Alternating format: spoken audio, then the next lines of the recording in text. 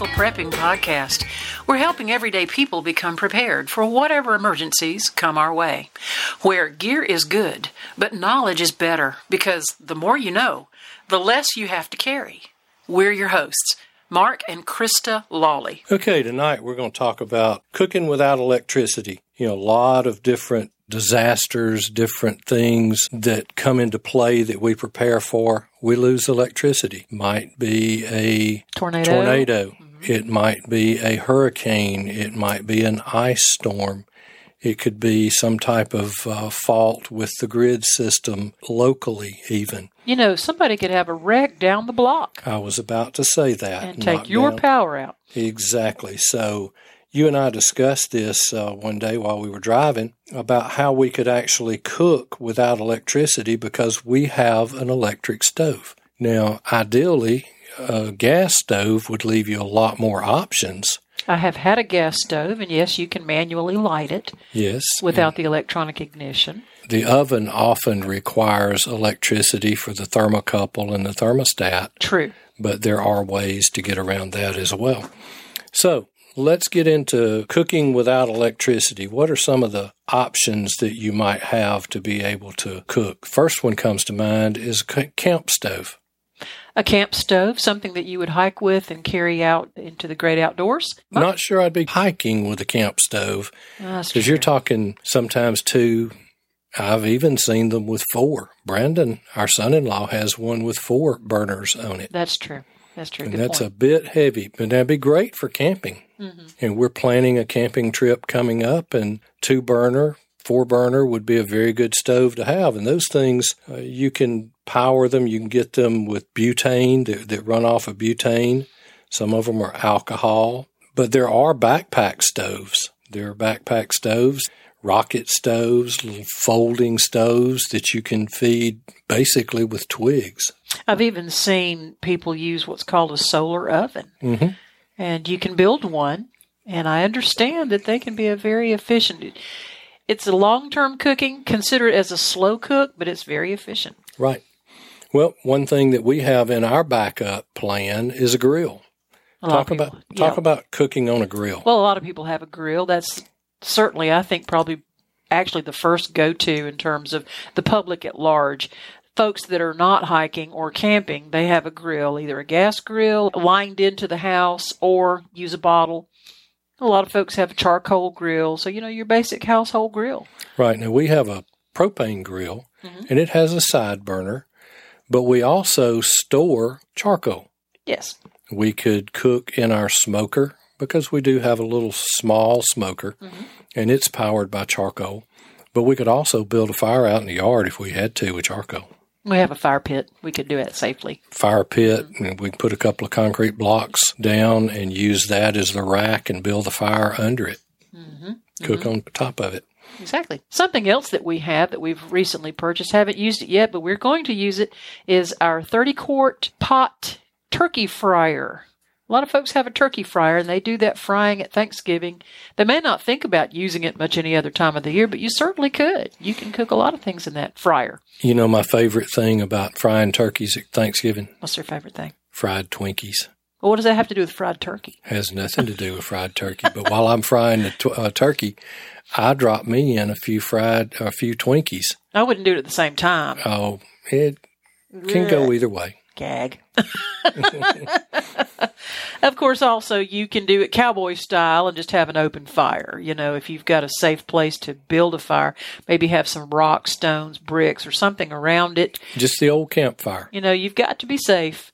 There's a lot of dry tinder out in the woods, and you've got to be very, very careful. But you can build a good fire, and then as that fire dies down a little bit, spread those coals out, and you can put that cast iron skillet right on top of those coals. You could do that. You could do that. They even have some cast iron pots that have a lip on the lid, and you actually put the hot coals on the lid. And you can do bread baking, stews, Dutch oven cooking. That would be how you would brown the top of the cornbread if you're cooking it on an open fire. Probably could do that. Absolutely. Now, what about a fireplace? How would you do with a fireplace as far as cooking over the fire in the fireplace, say with your cast iron? You would probably need to have some kind of a grate that you could place over it to keep level. You want to be very safe. Cast iron is heavy. You got to be careful coming and going with a cast iron, trying to place it inside a fireplace. A lot of fireplaces have the rack, that holds the wood. If you've got one of those gas inserts, I don't think we're talking about that here. That's not going to be a safe alternative. But if you've got a wood fire, there may be some sort of a way that you could use the grate that the wood would normally stand on and perhaps let that be your cast iron stand and then put the wood perhaps directly under it just for a few uses under careful supervision at all times. I would not leave that unattended. And make sure that you've got the fireplace screen in front to catch any sparking embers that may want to jump out. And here again, you're better off to have a very strong coal base rather than a roaring fire. Yeah, something like an embers. You want this to burn down to the coals that are very hot that you can spread out, which is the very same thing you do with a charcoal grill. Exactly. You let that thing burn down some, spread those coals out, and cook over that. Now, we mentioned the grill side burner a while ago, and that's just basically like an eye on the stove. You can do anything with it that you can with a stove. Sure. Am I correct? You can. So you can fry, you can heat anything water. You can cook in a pot or a frying pan, absolutely, just as a regular burner. And that's a good place to have just an old-fashioned percolator. Camp percolator. Could do that. You can actually get them in the camping aisles of the big box stores today, and they're not the old stainless steel, silver-looking 8-inch tall or so. This one's 10, 12 inches tall, and they're more of a porcelain lined. I don't think it's actually porcelain, but it's not just the bare metal. I had one down in the camper at the hunting club for a while, and they do a great job with making coffee, but it's an old-fashioned percolator. So you can fry, you can heat water, you can make soup, you can do all those kinds on the side burner. But now you were telling me some things that you could do with the actual grill that I had no idea that can possibly be done with a grill.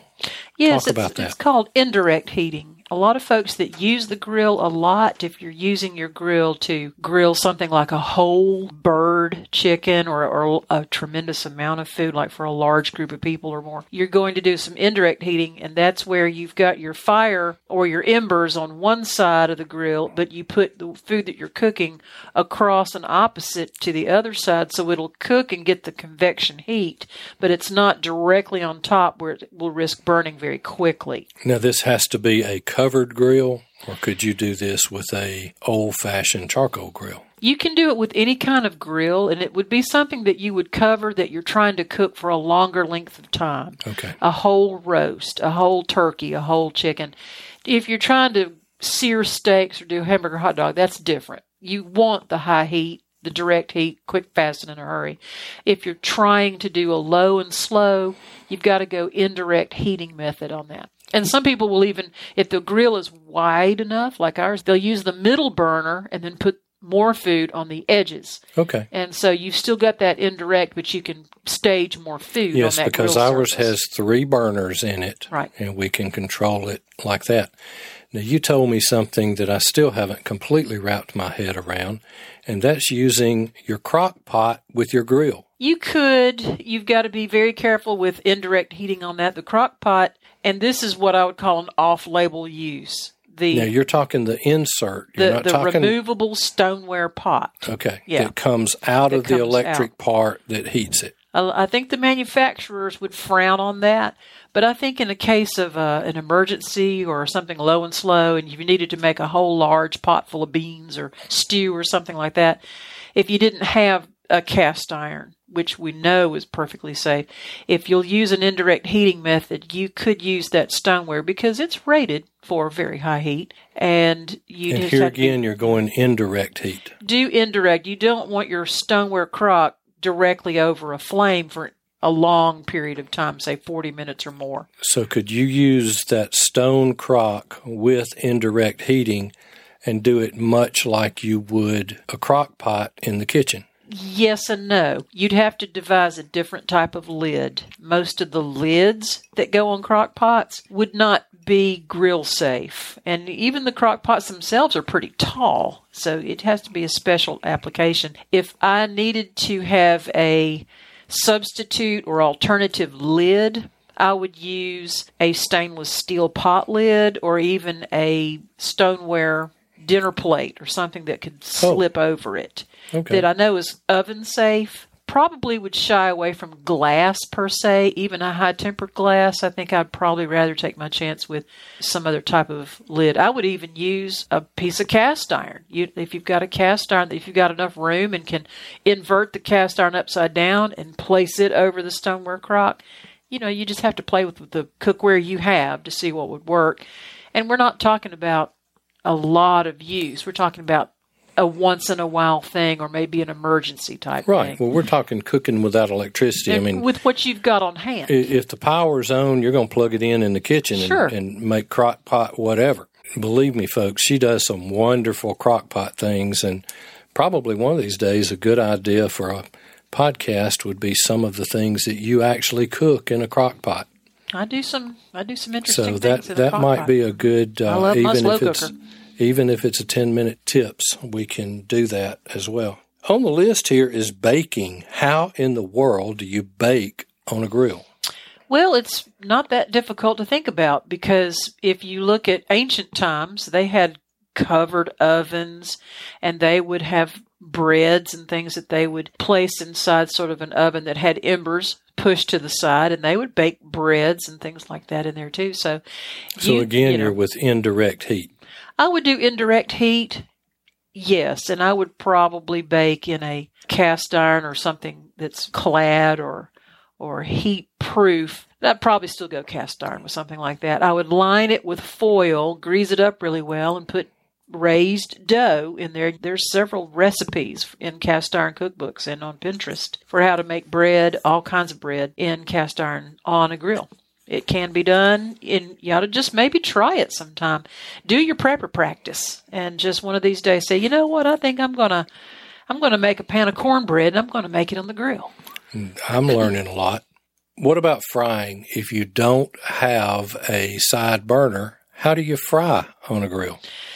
Well, if you're going to fry, now you're talking about more of a direct heat and a high heat. Mm-hmm. So you would definitely want to use whatever is appropriate for frying. Any type of fry pan. I'm still thinking I'm defaulting to cast iron because with grill, the heat can be a lot higher than even in the household stove. Well, we can't get through a disaster or power outage, multi-day grid down situation without bacon.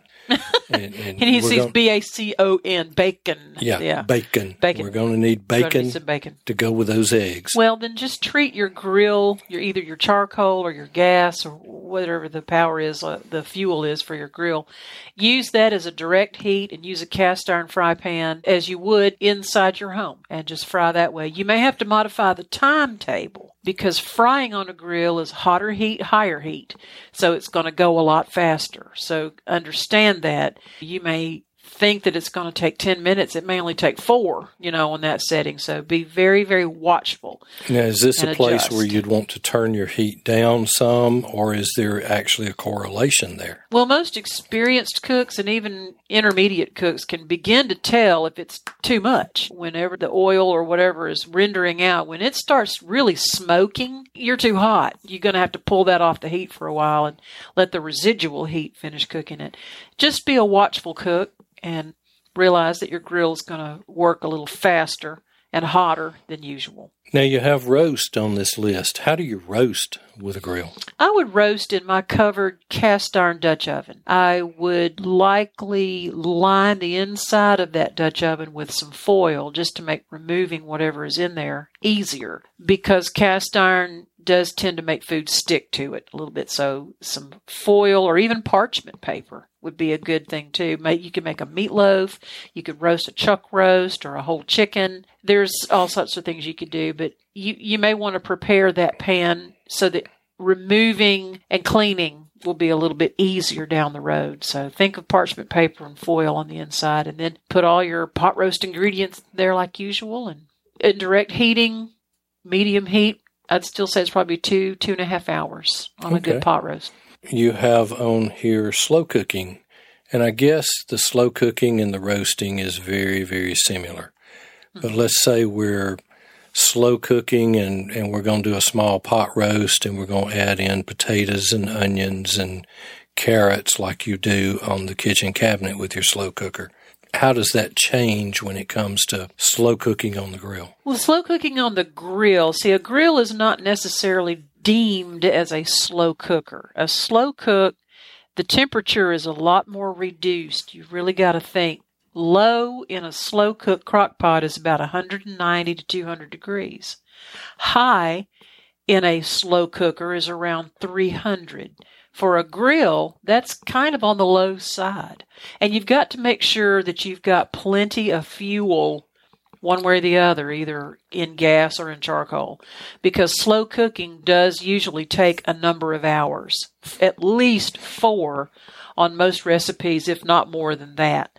So definitely don't consider slow cooking unless you've got the fuel, the embers, the way to watch that and modify that, because slow cooking literally does take several hours. Well, as preppers, we should be having about 5 bottles of gas anyway if we're looking at using propane for backup heating, for backup cooking and such as that. So we should have at least 2 or 3 full bottles at any point in time. I mean, we keep 5 bottles. If one gets empty, we'll change that one out, have it filled. But if 2 are empty, we go today if we possibly can. I mean, we're not going to get below 3 full bottles just in case the snow hit.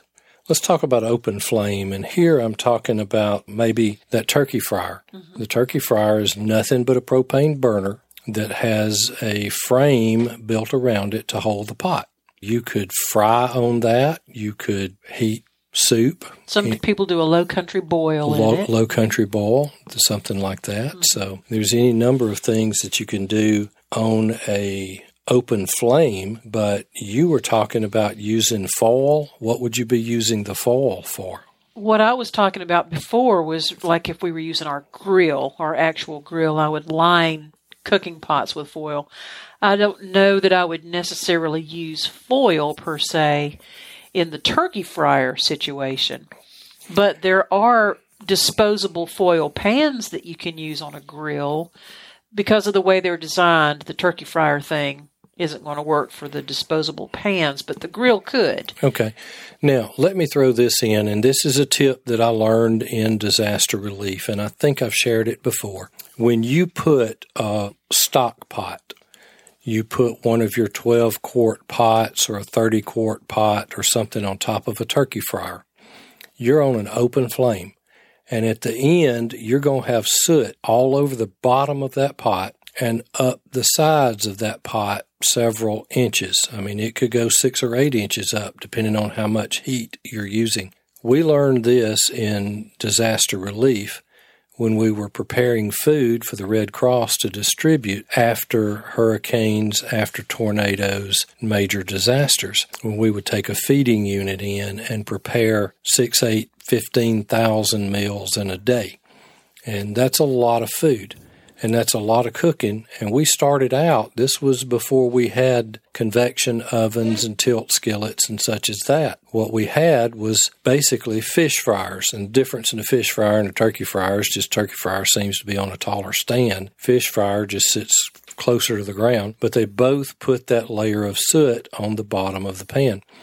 And what we found is that if we would put dishwashing liquid before we ever put anything in there, just turn that pot upside down, pour dishwashing liquid in it. The cheap stuff works great. In it or on it? On it. Okay. Okay. Not in it. That would affect the taste greatly. You would put the dishwashing liquid on it and take your hand and rub it on just as thick as you can all the way around the bottom of that pot, and then start on the sides of the pot and put it about halfway up that pot, just as thick as you can put that dishwashing liquid on it. And then when you cook over that open flame, when you need to clean it up, a hose pipe will spray it right off. Fascinating. You don't have to do all of that scrubbing with the stainless steel and such to get your pot back like it's supposed to be. Okay. Good to know. So that's just a tip we wanted to share there. All right. What about heating water? Well, you could heat water if you needed to heat a large amount of water. You can use that turkey fryer. It's a 30 quarts worth, so that's a gracious plenty. You can heat water on your side burner, on your grill if you have one. You can heat it directly on the grill if you want to put a very high heat pot directly over the flame. Because we're talking making coffee here in the morning. Yeah, so you can heat water. Again, on high heat, on a grill or a fryer, we're talking about a much faster pace of time. So don't think that you've got 10 to 15 minutes to wait for the water to boil. Your water may be boiling within 3 minutes on some of these things, so you'd have to kind of stand by. And that depends on how much water you put in the pot or the pan. True. But there are ways, and, I read one comment out of the recent snowstorm coming out of Texas that the thing that the guy missed the most was having his coffee. A lot of folks don't think you can make coffee without having an electric pot. Yes. One of the things that we keep is a French press. Mm-hmm. And a lot of times that's great if we want to make 1 or 2 cups of coffee in the afternoon or evening. Heat the water, put the grounds in the French press, pour the water in, let it steep for about 5 minutes, and then push that rod down that pushes all the grounds to the bottom of the pot, and you got a fresh pot of coffee. What would you need to do as far as heating it on a fireplace? For heating water on a fireplace, obviously you're going to have some sort of appropriate pot that you would heat water in on a stove. Anything that you can use on a stove, you could put on the fireplace. You may just have to put it beside. Where it's not in direct contact with the flames. Not direct contact, but close enough. And it may not go to full rolling boil, but it may get pretty hot. So it's going to be plenty hot enough for my coffee. Plenty hot enough for the coffee. Okay. Anything else you want to add to cooking without electricity? We want to be able to feed our family, have our coffee, do the things that we need to do. We don't want to be left out in the cold, so to speak, because the power has gone down. Anything else in here you'd like to add? Well, I think we've pretty much just about covered it. We're practical preppers. We try to use what we have around the house and the things that we have in our possession that we could use to heat food and heat water if needed, and I think that we've covered that pretty ably tonight. You can reach us on Facebook at Practical Prepping. You can email us at info@practicalprepping.info, and our website is practicalprepping.info. And remember, stuff happens. Stay prepared.